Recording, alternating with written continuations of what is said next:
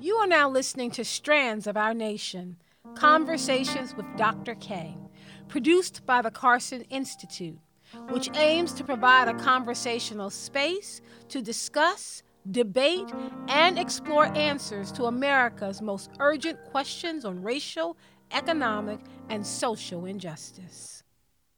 With the Karson Institute for Race, Peace, and Social Justice and the Baltimore Sun, we are hosting Black History Month conversations, where we have an opportunity to sit down and talk with some of the Black Marylanders to watch.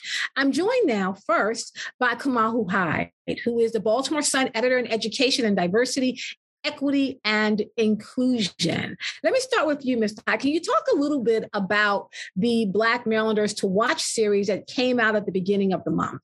Yes, well, it's modeled after our 25 Women to Watch series. And the twist is that we made it not just Black Marylanders, but we also added 5 living legends.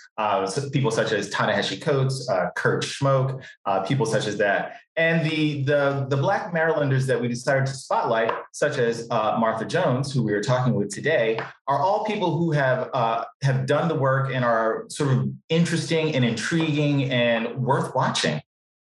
So for someone who's looking at this series and saying, you know what, I was not included this year, I'd like to be included next year, what did you use as criteria? Like, how did you make the decision to include someone as esteemed as Dr. Martha Jones and then someone on the other end, Sherlyn Ifill from the NAACP Legal Defense Fund? Well, a lot went into it. I oversaw the sort of putting this entire thing together, and I reached out to the newsroom and said, like, you reporters, you're on the beats. You're the ones who are actually out in these streets talking to people, getting to know them, and seeing what people are actually doing. Please send me your suggestions. So that, combined with my own knowledge of Baltimore and also talking to people in the community, sort of led to the list that we have today. Next year, we're thinking of opening into public nominations. So get your fingers ready.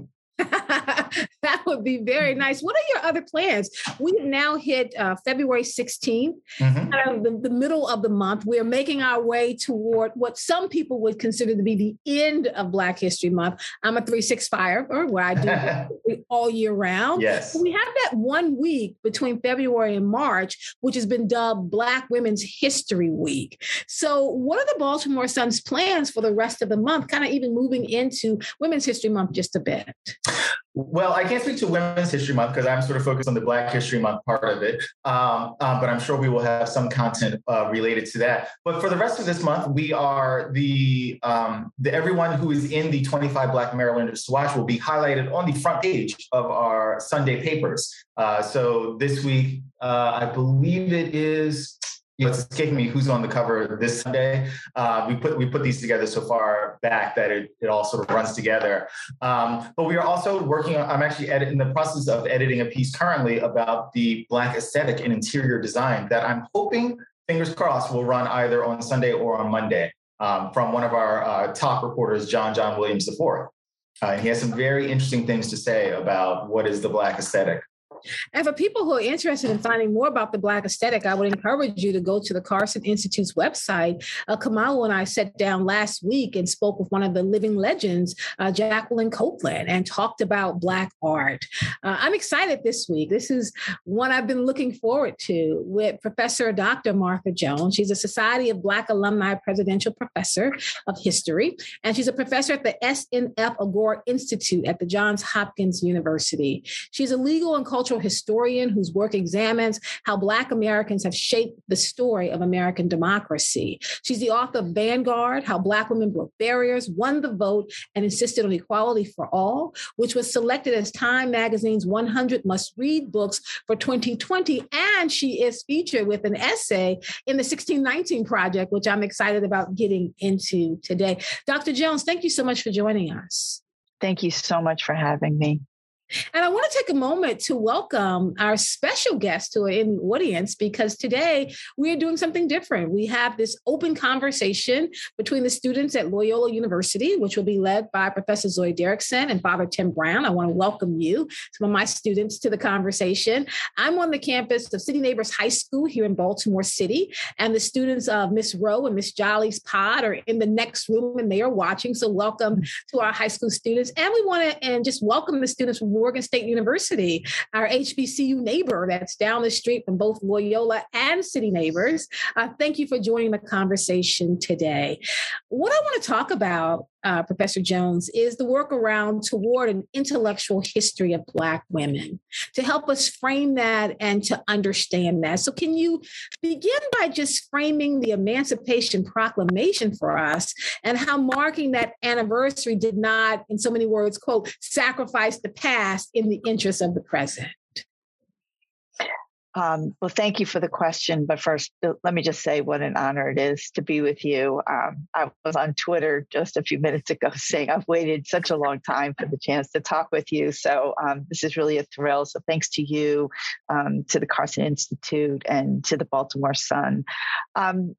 So let's go back in time. That's what we do as historians. It's 1862. The nation is gripped by civil war. Abraham Lincoln is president, commander in chief, and the outcome of the war is far from certain. In fact, the Union, the North, is suffering extraordinary losses, and the president is thinking strategically. He's been influenced by Black activists, men like Frederick Douglass, who have been clamoring for their opportunity to contribute to the war effort, their opportunity to steer the war in the direction of slavery's abolition. And Lincoln, by the fall of 1862, is persuaded that it is time for a radical measure. And he offers the Confederacy, the Southern states, one more chance. He issues a proclamation that says, if you don't come back into the Union, if you don't set down your arms by January 1st, I will abolish slavery in the rebel states. I will open the gates to Black men in military service, and we will continue to pursue the war effort. Well, we know that the Southern states do not concede. And Lincoln, on January 1st, 1863, issues the Emancipation Proclamation. It's a moment to appreciate. Now, I'm a legal historian, so y'all will forgive me, the limits of the president's power. Because while the president, with the proclamation, abolishes slavery in all the rebel territories, he has no power to enforce it. And so in many ways, the Emancipation Proclamation is an aspirational document, right? It tells us about the future. It tells us about where Lincoln hopes the war will go, which is toward the abolition of slavery. But it's too soon. He doesn't have the kind of power and authority yet to actually make good on that. And it will be enslaved people, former slaves, who will have to breathe life into that proclamation and make it do work in their lives, absent any support from the Union Army. As a follow-up, before I go to Kamau, could you just explain to people, I think sometimes it gets lost, that at that moment, we were two countries, that when South Carolina led the effort, my home state, by the way, when they led the effort to succeed from the Union, it was to actually start a different country, the Confederate States of America, just to kind of help people understand that Lincoln didn't have the power to do what he actually laid out in the proclamation. It is. We are two nations in this moment. The Confederacy has its own capital, Richmond, Virginia, its own constitution, its own president, etc. And the only power Lincoln has in this moment is military power. And his military power does not extend to the whole of the Confederacy at all. And so realization of the proclamation requires not only political vision, it requires political might. And so its success will be gradual. And in fact, there will be many places in the United States where slavery will continue long after the proclamation, including our adopted home state of Maryland, which will not abolish slavery until November of 1864. Well, sort of speaking of that, can you talk a little bit about the 13th Amendment, which abolished slavery, and sort of and what it meant to be a free Black person in that time? Like, what was it actually like to sort of walk around in those times? So here we are in the months and years after the Civil War. Conflict has been resolved. And in Washington, much of the talk is about how now the nation will be stitched back together. As Dr. Kay said, right, the nation has been split, has been divided in two. And the pressing question, among the pressing questions, one that has been forced by Black Americans, especially Black soldiers, is now what is the future of slavery? And there are some fears, right, that Southern states, when they come back in the Union, might try and reinstitute slavery locally, even if they can't do so nationally. And so the 13th Amendment, yes, abolishes, manumits, frees 4 million plus Black Americans who have been held in bondage through the war. But it does more. It says the category of slavery is unconstitutional in the United States, that no state can, by their own laws, look to reinstate the institution of slavery as it had been constituted before the war. What is it like to be a free person? In many ways, it is exhilarating. And we have records of those moments when freedom comes and Black Americans, whether it's in the intimacy of a family or it is in a public celebration, mark the 13th Amendment and the prospect of freedom through the Jubilee, right? The celebration. At the same time, once celebrations subside, Black Americans face an extraordinary range of questions because nobody really knows what freedom is going to mean. Is freedom simply being no longer subject to the shackles or to the lash or to the auction block? Or is freedom now something that includes citizenship, the right to vote, the right to travel, autonomy over your family, and more? So in some sense, while the 13th Amendment is more than a milestone, it is a revolution in many ways in the United States, it leaves many, many questions unanswered. And Black Americans will now, formerly enslaved and some of them formerly free, will now be charged with, again, breathing life into that notion of freedom and to defining for themselves and for the country what freedom actually constitutes. It's a new question, and it is a complicated one.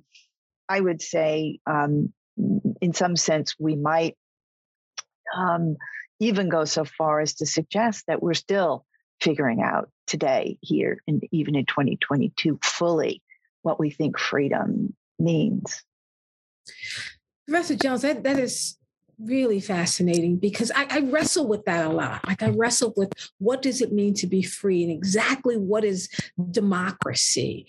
And I remember as a doctoral student, I used to go down to Maryland, University of Maryland, College Park, to where Professor Ira Berlin was. And I remember writing my dissertation and having him read portions of it and challenge me to think beyond. So there was a question he always posed to me. And every time he asked me over and over again, I always had different answers. So I want to pose that question to you.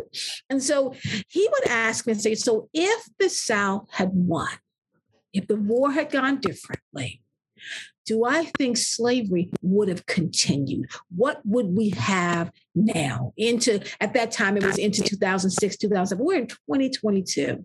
So with your long eye of history, so say the South would have won or even tied, where they both just stepped back. Where do you think we would be now within the Black community, specifically, and then more generally in this country when it comes to democracy? Well, I think we can look to two examples, right, in the Americas. One is Cuba and the other is Brazil, right? These are slaveholding nations that continue, right, to with slavery intact until nearly the end of the 19th century. And so one thing we know is that slavery can continue. That's the first thing, is that the South might have built its alliances with those slaveholding nations to its south and continued to thrive and to build not only an economy, but a political alliance and more that would have permitted slavery to continue. That's the first thing to say. But we know that by the end of the 19th century, slavery has fallen away as an economic institution, as a political institution in the Americas. So slavery would have certainly ended in the American South. But I think the real question, or what I hear in your question, or Dr. Berlin's question, future of racism. What is the future of anti-Black racism?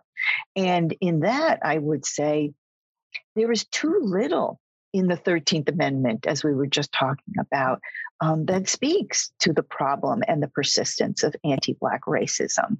And so even without your hypothetical, what we know is that there is too little in the Civil War, too little in that period that follows the war that we call Reconstruction, that purposefully and effectively does away with anti-Black racism. And so in some ways, I think we live in that world that Ira Berlin asked you to conjure already, because we live in a world in which anti-Black racism continues to be a major force, not a force for good, but a major force in our shared lives in the U.S. Speaking of racism, you've done research into the notoriously racist Supreme Court decision, Dred Scott, which held that people of African descent could not be citizens. Could you talk a little bit about your research into that and its impact on America and in Maryland? Sure. My interest in Dred Scott really was in discovering how Black Marylanders grappled with the decision, how they responded to it. As folks likely know, Baltimore is home to the largest community of free Black people in the United States in the years of Dred Scott. And so it is a critical place for understanding the impact of the decision. And I discovered two things. On the one hand, by the time the Supreme Court issues in 1857 the Dred Scott decision, no Black person can be a citizen of the United States, Black Marylanders are very sophisticated about questions related to their citizenship. And they are not fooled, they are not bamboozled, they are not cowed by the rhetoric that comes out of the U.S. Supreme Court, the faulty history that comes out of the U.S. Supreme Court. They have a memory, for example, of their fathers and grandfathers once having voted as Black men in the state of Maryland, for example, a fact, right, that runs directly counter to the Supreme Court's conclusion. So you've got a community of folks who are not cowed by the U.S. Supreme Court and are going to continue their insistence and their struggle that they are citizens of the United States. The other thing that happens in Maryland is that there are those who would look to, in essence, impose the terms of Dred Scott directly and devastatingly in Maryland. What does that mean? For example, it would mean that if you impose Dred Scott in Maryland, that Black Marylanders would be excluded from local courthouses, that they would be ineligible to defend their persons and their property before the courts, something they had been doing since the beginning of Maryland. So Black Marylanders are testing this by coming into the courthouse after Dred Scott. Some of them are being challenged. One of those challenges winds up in the state's high court in Annapolis. And the judges there are asked, do Black people have any rights that whites are bound to respect in the state of Maryland? And the answer in Maryland is yes, that these large communities of free African Americans have so established themselves that it is impossible, even for the white supremacists on the Maryland High Court, to imagine keeping Black Marylanders out of the courthouse when it comes to everyday disputes. And so despite Dred Scott and its devastating rhetoric and its implications, right, for a long-term prospects of Black citizenship, it does not have the kind of effect that Chief Justice Roderick Tawney, who himself is a Baltimorean, hopes it would have had in a city like Baltimore. Now, to drill down deep into thinking about Black history in Baltimore and Black women in Maryland, kind of extending beyond, I think about the fact that we're celebrating Harriet Tubman at 200, 200 years from 1822 to now. Harriet Tubman, who was physically challenged in terms of what happened to her body when she was hit in the head with a piece of iron. The fact that she still found the courage time and time again, of course, to steal away. And then she was involved in the Civil War as well.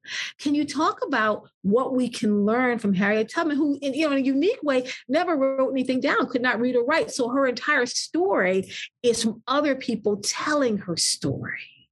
Yeah, thank you for introducing her and bringing her into this discussion. You've captured much of the important work that Harriet Tubman does in the years before the war and during the war as a scout and more. I encounter her in my work much later. It's now the early 20th century, and Black women are organizing around what? Voting rights. There is a campaign afoot in the United States to amend the Constitution to add a women's suffrage amendment. Tubman is living in upstate New York, where she's continued to be a caretaker and a champion for her community. Her last life project was building a retirement home for Black Americans in Auburn, New York. And we find her there in the years leading up to the campaign for the 19th Amendment. And she weighs in. She's a suffragist. She's still an activist. She's still thinking about the issues of the day. And I think that's part of the lesson, right? Is that Tubman is blessed with a long life, and her concerns, her efforts, her vision shifts as history shifts. And that means that the woman who was once a frontline anti-slavery activist and abolitionist becomes, right, after many decades, a suffragist. Now, coming back to the earlier question, right, still breathing life into freedom by insisting that Black women should have access to the ballot box. So I think part of the lesson is about the ways in which our activism shifts over time as the questions of the day shift. And Tubman is that brilliant, right, that she can move with the times. Sort of speaking of the 19th Amendment, which, effectively gave women the right to vote, it doesn't pass until 1920. Can you talk about its impact on sort of Black women moving forward? Sure. I've just written a book that tells this story, and the two things I think to say about the 19th Amendment. On the one hand, Black women have been thinking through, strategizing, organizing around their political power for a very long time. By the time we get to 1920, for a century, Black women have been engaged with the intersecting challenges of racism and sexism. And one way forward for some Black women is this movement that results in the 19th Amendment. At the same time, the 19th Amendment is adopted and becomes part of the Constitution pursuant to a dirty bargain. And the dirty bargain is that nothing in the 19th Amendment will prohibit mostly Southern states from continuing to use their local laws to keep Black women from the polls, like they have kept Black men from the polls. So now poll taxes, literacy tests, grandfather clauses, all these mechanisms that Black men have been suffering under since the 1890s are now going to confront Black women in 1920 when they attempt to register, when they attempt to cast their ballots. So the revelation for Black women is, of course, that they must continue to build a new movement for voting rights after 1920. And they join with Black men in a movement that we know takes us all the way to 1965 and the passage of the Voting Rights Act. But it means that we can't, when we center Black women in the story of voting rights, as I think we should, then where we come to is an understanding that that story doesn't end in 1920. 1920 is a milestone. It certainly lifts one barrier, but the barrier of anti-Black racism is not lifted. It is very much in place in 1920, and Black women will be kept away from the polls in many, many places as a result. I think that's part of that long eye of herstory, as I would say, in terms of connecting what you've laid out with Black women, that the story doesn't start with the Voting Rights Act of 1965, which took away the barriers, not just for Black women, but also for Asian American women. It doesn't start in 1920 with the 19th Amendment. I mean, it doesn't even start back in with the 13th Amendment of 1865. Like this long eye of Black women struggling for what it means to be free and to be recognized can go all the way back. I think of the 1619 Project, which I know you did an essay, and I wanted you to talk about that. But I look ahead when it talks about the first baby being born to Isabel, like the first African woman to have a baby here on American soil, to me begins that long trajectory that ties Black womanhood to Black motherhood. And what does that mean to struggle forward for your children? So can you talk a bit about your work in the 1619 Project, and then talk about why it's kind of controversial right now, at least not from where I sit, but where it's being centered in our country? Sure. The 1619 Project now has its own history. I was not a part of the original project, which was published in the New York Times in newspaper form and has circulated in so many educational spaces, thousands upon thousands of them since. But when it came time to then pull those ideas together and expand them into a book form, I was really honored for the opportunity to bring some of my work. And part of what I wanted to bring was what I had learned by studying early Black Baltimoreans and their political culture. So my essay is called Citizenship, and it is the story of how, indeed, when the U.S. Constitution is ratified back in the 18th century in 1787, there is no definition of citizenship in the original Constitution.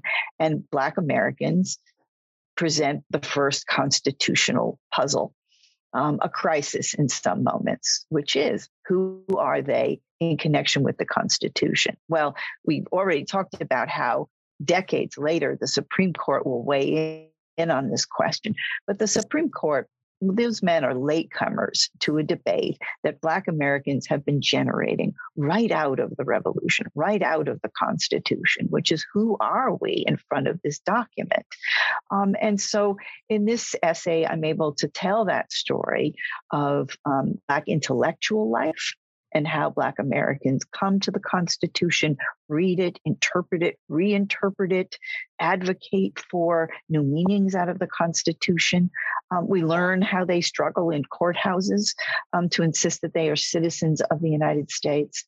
And the story really culminates with one of the gifts that Black Americans leave to all Americans, which is a new definition of citizenship that becomes part of the Constitution in 1868 after the Civil War, the 14th Amendment to the Constitution just after the 13th, which says, basically, if you're born in the United States, you are a citizen of the United States. And this is new, not because nobody's ever thought it before, but because it's never been part of our Constitution. It's never been one of our foundational principles. And this has an immediate consequence for formerly enslaved people who are now citizens of the United States by virtue of their birth, unequivocally. But it has tremendous implications for all Americans to this day, right? Which is to say, I am a citizen of the United States, born, I won't tell you when, young people, but it was a while ago. But I was born, right, in the United States, in New York, and I am a citizen of the United States unequivocally. And this has benefited the children of immigrants, the children of dissidents, in addition to the children of Black Americans. And so I wanted to write this chapter to further the 1619 Project's claim, right, which is that the struggles of Black Americans, the visions of Black Americans fundamentally shape, change, define this nation. And when it comes to citizenship, that is just unequivocally so. Or at least I hope folks will be persuaded of that when they read my essay. The project is controversial. You probably have as much an idea about that as I do. But it's to say that it has been provocative, unsettling, and more for some readers, and even folks who don't read, frankly, that's a problem in and of itself, to take seriously the notion that Black history is the center of our national story, not a sidebar, not 1 month a year, the shortest month of the year, February, right? But that Black history is the center, it is the spine, right? And that we can tell the whole of this nation's history through the ideas, the activism, the lives, the degradations, and more of Black Americans. Now, I'm a Black historian. I don't find that to be as unsettling an idea as some might, but that is where we are, right? Is that no longer is our history a sidebar. Our history is the history. And that is, I try and be compassionate because with some folks, right, who are unsettled by this idea because it's not the way they learned history in school. Not the way I learned history in school, frankly. And so it requires reflection and transformation, right, of some fundamental ideas. But we are here. I know you are here. I am here. We are here to do the work and to do that work, alongside journalists like Nicole Hannah-Jones and many others. We're here to do that work for the long haul. And so the good news is that the 1619 Project isn't going anywhere. The work that it pulls together is going nowhere, even as it is facing, extraordinary challenge in many states. Like Harriet Tubman, right? We're not here for a season. We're not here, for one struggle. We're here for the long struggle. And that work will be there for everyone and anyone when it is their time to finally come to it and to understand it better. Speaking of Harriet Tubman, earlier you mentioned her in reference to her work on the 19th Amendment. Are there any sort of lesser figures who worked for the passage of the 19th Amendment whose stories that we should highlight or perhaps know better? Is there one that is your favorite, for example? Oh gosh. Well, absolutely. I have many favorites, but I wanna hold up a great Baltimorean, the poet, abolitionist, women's suffragist, novelist, and more, the great Frances Ellen Watkins Harper. Born in Baltimore in 1825, educated in our city, becomes a teacher herself, and as a young woman begins to not only think remarkable thoughts, but to put them to paper in the form of poetry. And we can find a small copy of her very original, her first original book, Forest Leaves, in the collection of the Maryland Center for History and Culture today. Frances Watkins Harper is really a human rights visionary. One of her most quoted lines is that we are all bound up together in one great bundle of humanity.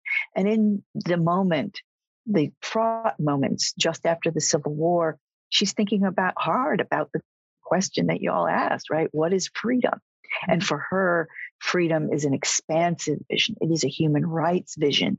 It will lift up, yes, Black women whom she believes staunchly should have voting rights, but it will lift everyone, is really her vision. And she shares that vision with so many Black women activists, generations of them to follow. She will go on to be a great suffragist, a temperance advocate. Temperance is a movement that looks to suppress the sale and the consumption of alcohol. That's probably a whole other lesson. And she is a novelist. At the end of her life, her great novel, Iola Leroy, is something we still read and teach and admire. She is overdue, if I could just plug, because I'm talking to so many Baltimoreans today, she is overdue for a real tribute in Baltimore City, because she is one of our great, great daughters, a woman of extraordinary consequence in U.S. history, who we haven't always appreciated, I think, as well as we should. I want to ask you something that you just mentioned earlier. You said, that's not the history that people were taught in terms of being sympathetic. You said it wasn't the history that you were taught. But I remember it as the history that I was taught. But I was taught that history on the knee. So not necessarily in the school, but by my father. Like, I remember being told the stories of how my mother's family received their 40 acres, their mule, and $50. And we still have that 40 acres in the family today. It's heir property. And my father would contrast that with the fact that his family did not.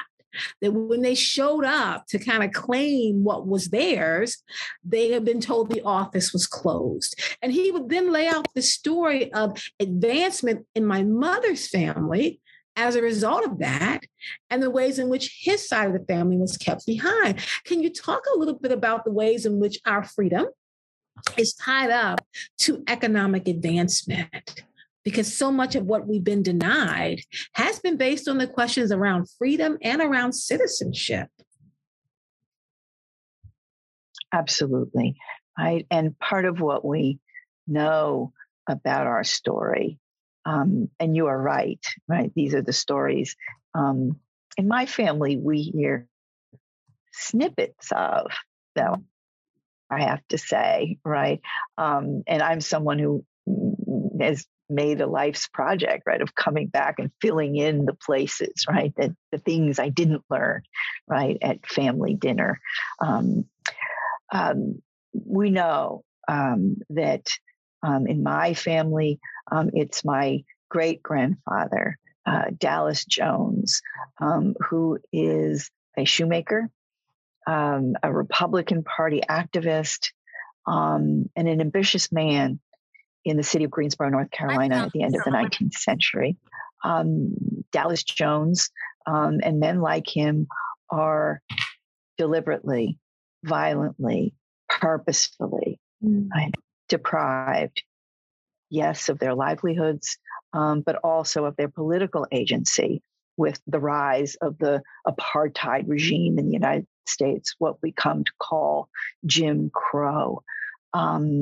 Black men and Black women, right, pushed out of the public square, pushed out of the political marketplace, and kept out of those places for generations until, for many, many of us, we get to the Civil Rights Revolution later in the 20th century.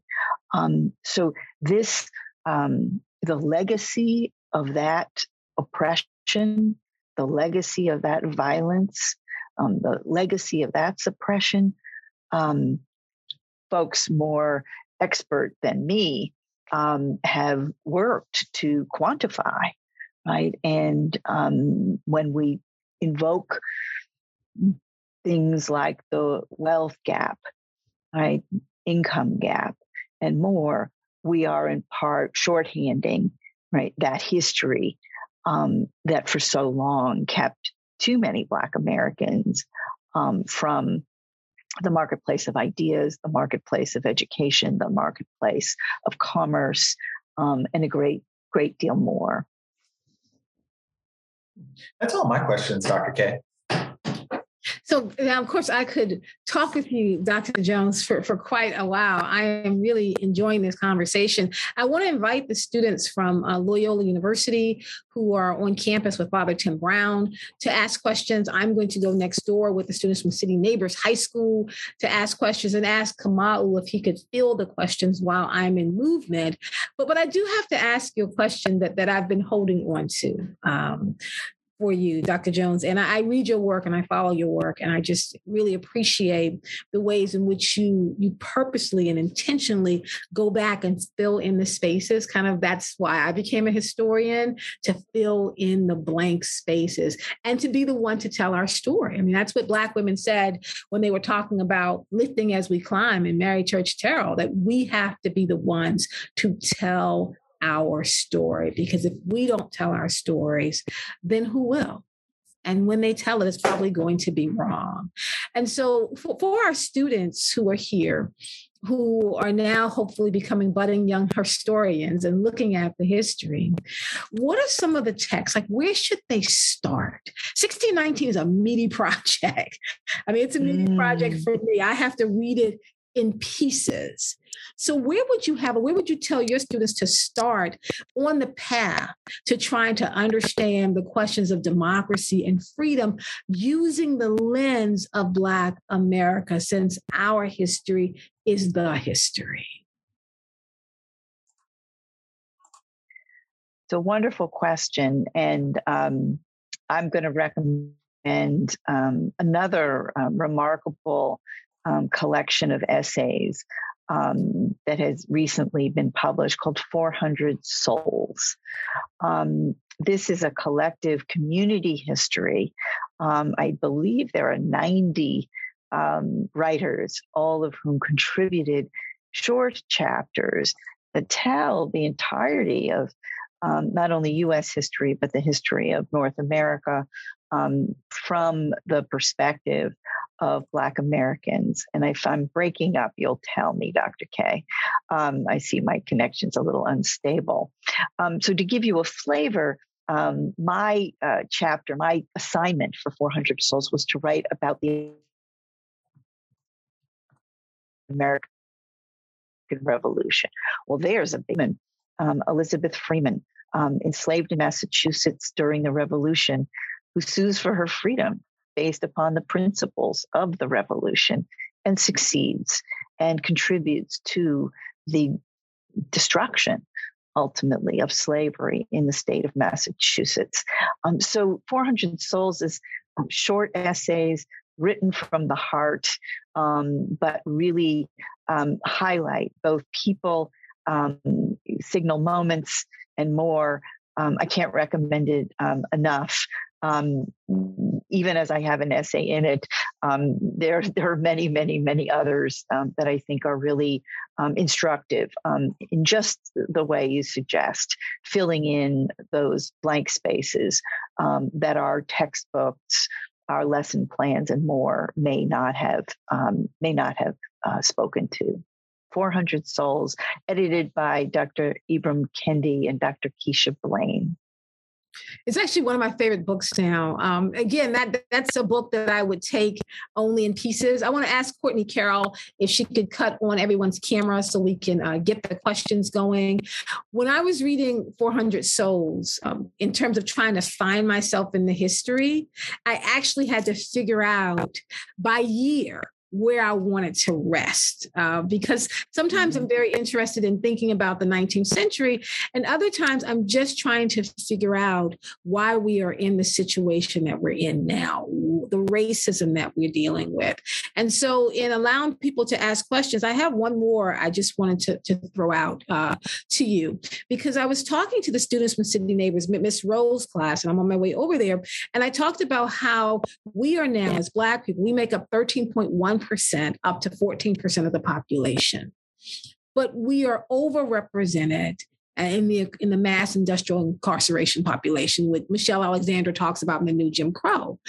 That when slavery ended legally with the 13th Amendment, there was a caveat that was made that perhaps explains that piece. So can you talk about, as I pass it over to Kamal, can you talk about not the 13th Amendment that talked about freedom, but the 13th Amendment, the portion that then really hammers in slavery in the mass industrial prison complex?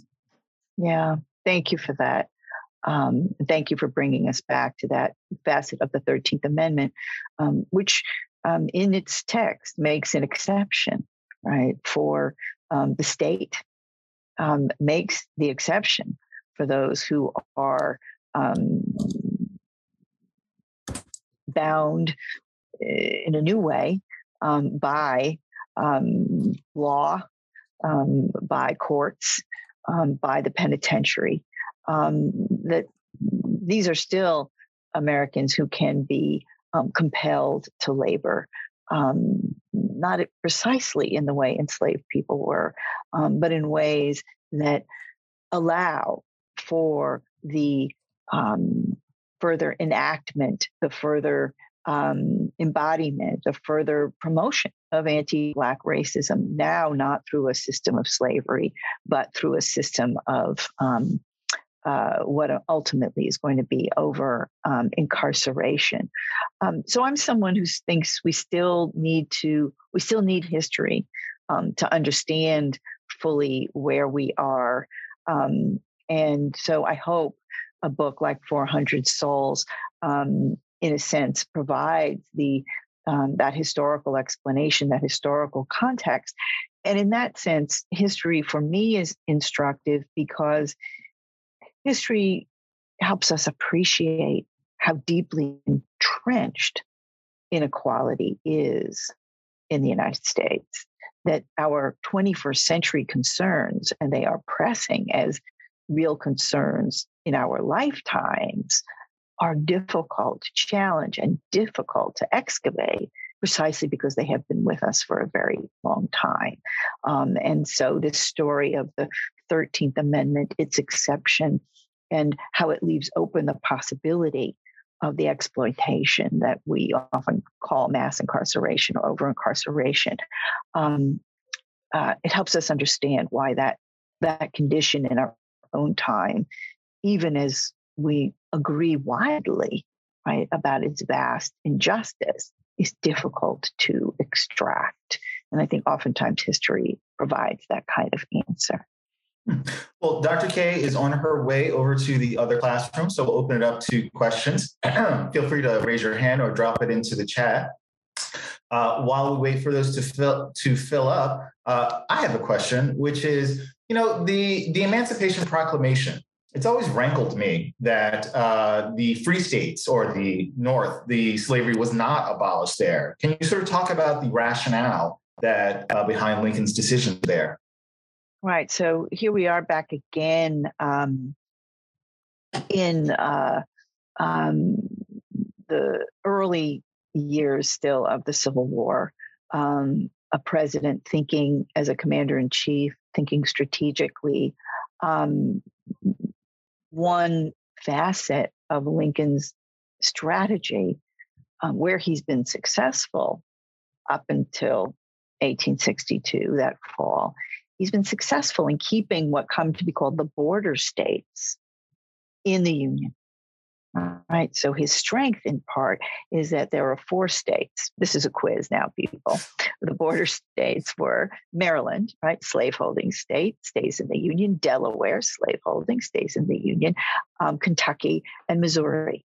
And Lincoln is looking to craft a proclamation that will not alienate those 4 states, will not lead them to, in essence, switch right, allegiances and join the Confederacy because he knows this is that would be the sort of change, that would be the sort of shift, right, that might easily spell the end of the war and a victory for the Confederacy. So Lincoln is going to make an exception for the border states, for example. His proclamation is a punishment, right? It is a discipline on those who are in rebellion. And as a consequence, there are parts of the Sea Islands, there are parts of Louisiana that are also accepted and not subject to the terms of the Emancipation Proclamation because they are territories that are already in control, Union control. So it's. I think your question just it goes to reminding us that Lincoln is not a radical abolitionist. He would, if he could win the war without abolishing slavery, he would have done so. He's not able to. And as a military measure, he is now prepared, right, to open the door to slavery's abolition, open the door to Black men's military service in an effort to have the Union prevail. And that is not a principled, moral critique of the institution of slavery. That is a commander-in-chief's very pragmatic, powerful, but very pragmatic intervention into the question of slavery. All right, well, we have Yes, I just want to jump in with a question. I hope you can hear me. I'm in with the students. I'd like them to say hello. Hello. Yeah. Hey, y'all. Yes, so we have the 11th and 12th grade students at City Neighbors High School. They do have a few questions. The first one was written for me on the board. Dr. Jones, based upon your research in 2022, are Black people free?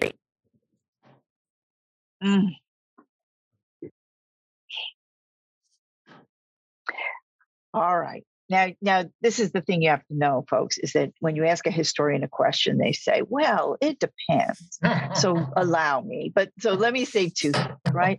Right. The legal historian says, yes, right, that enslavement was a very specific form of bondage. It was heritable. You could be bought, sold, mortgaged, right? It was a very specific form of exploitation. And while there is a great deal of injustice in this country, those dimensions of slavery do not persist in the 21st century. That having been said, I am very much influenced by our Afrofuturist thinkers, right, who say that as Black Americans, we are still in the process of imagining, inventing, bringing into being a future where we are fully free. And what does full freedom look like? Well, we debate that, don't we? Right? That is to say, is that freedom in a legal sense? Is it freedom in an economic sense? Is it freedom in a spiritual sense?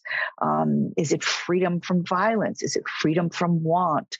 But that is the project of my colleagues who practice and think with Afrofuturism, is to imagine a future that is a free future and to debate exactly what freedom will look like for us.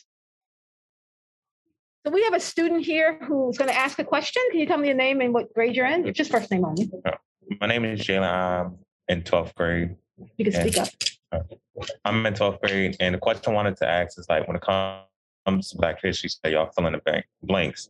So how powerful will it be to African Americans when you fill in the blanks in our civil rights history, essentially? Mm-hmm. Thank you. Thank you so much for that question. I think it's a really important way to think about what history is and what history does. Another version, a less polite version, is why does history matter at all? And I think history, in part, as I said earlier, is an instrument for understanding the how formidable many of our challenges are. They've been with us for a very long time.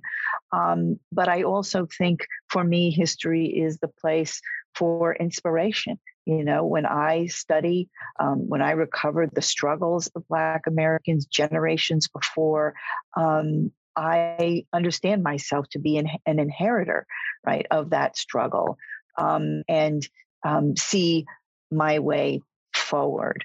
The last thing I'll say is that I had an experience a few years ago. I spent a year with a class, the sophomores at the Baltimore School for the Arts. And they were staging their annual production, and they were looking at the early Black history in Baltimore, and were using one of the books I had written. And one of the young men said to me when we were finishing up, a very bold version of this question, which is, why have you kept this history from us for so long? And for me, that's a question that has really stuck with me, because what he was saying is, if I had known this history about my city, about my community, about my people, about myself, maybe I would have thought differently about myself, right, from the beginning, and that you've kept this from me. So I'm 16, right? And I'm learning for the first time about Frances Ellen Watkins Harper or George Hackett or many of the great Black Baltimoreans, and the courageous lives they led a long time ago. So I think that we sometimes consciously and sometimes unconsciously, see our own futures through the past. And for me, it's important to give you more of a picture of the past to see your own life through than we sometimes get in a textbook. I'm sure your textbooks are great, and I know your teachers are amazing, but we can always do more. Looks like we have a question from the chat. Because the 13th Amendment allowed for slavery to be constitutional if the person was a prisoner, do you think that it makes it harder for Black people, specifically Black women, to define their own version of citizenship and freedom? I guess the first thing I'd say, I probably see it a little differently than the questioner. I don't think that the 13th Amendment's exception permits slavery to be reconstituted. It permits heinous forms of unfreedom to persist, to emerge, and persist into our own time. But it is not slavery, in my view. That having been said, we know that the consequences of the rise of a carceral state is indeed a new form of unfreedom. And we have a great work of historians like Cheryl Hicks, Talitha LaFloria, Sarah Haley, and more, who have taken us inside the experiences of Black women who are forced into that system, yes, as an alternative to their full citizenship, yes, as a means of suppressing their capacities as full citizens of the United States. And so I don't think you can tell fully the story of, say, voting rights or Black citizenship if you don't also tell the story about the rise of carcerality in the United States. They are all part of the same story. Thank you very much, Dr. Jones. We're just excited to be able to have this conversation. I'm excited you were able to tap in with our students from Loyola University, Maryland, Morgan State University, and of course, our high schoolers from City Neighbors High School. Kamau Hai, who is the Baltimore Sun editor in education and diversity, equity, and inclusion. The two of us will be back here next Wednesday for our final conversation in this series with Reverend Heber Brown, talking about food and faith in the Black community. Can food and faith save us? Thank you so much, Kamau Hai, again for joining me. Thank you for having me. Oh, and also I just wanted to quickly add, I looked up the profiles running on Sunday, and one of them is of Amanda Mack, who does Crust by Mac. So if you know delicious food, you'll want to pick up this Sunday's paper. Excellent. Thank you. Professor Martha Jones is a Society of Black Alumni Presidential Professor of History and a professor at the SNF Agora Institute at the Johns Hopkins University. She's a legal and cultural historian whose work examines how Black Americans have shaped the story of American democracy. But my last question to you, Professor Jones, and then I'll go and I'll debrief with the students from City Neighbors High School. But I just want you to go a little bit into the future. I always like to ask historians this question, to imagine when you have, as my Nana would say, run on ahead to see how the end is going to be. And when the next group of young historians pick up your work, how do you want to be remembered? What do you want them to say about your contribution? I should have known you would ask me the hardest question at the end, Dr. K. Thank you for that. I'd like to be remembered as someone who oh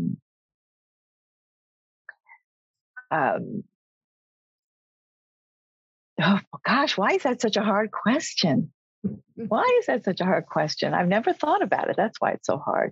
I think I'd like to be remembered as somebody who, yes, changed how we think about the past, but also changed our ideas about who is a historian and how we write history.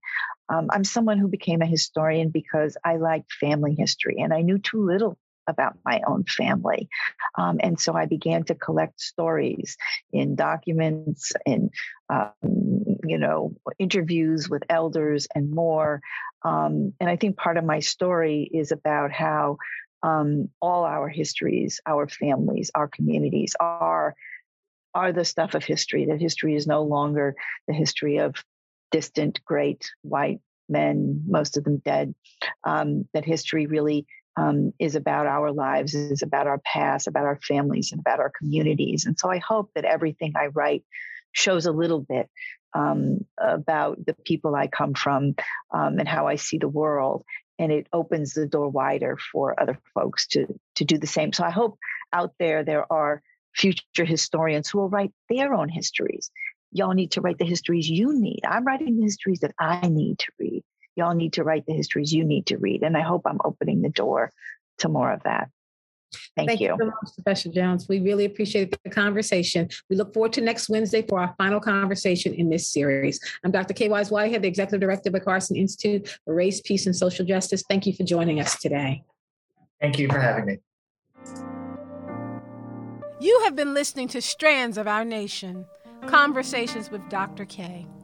Thank you for listening, and until next time, remember, words are a powerful medium that effectively examine critical moments in American history, so use yours wisely.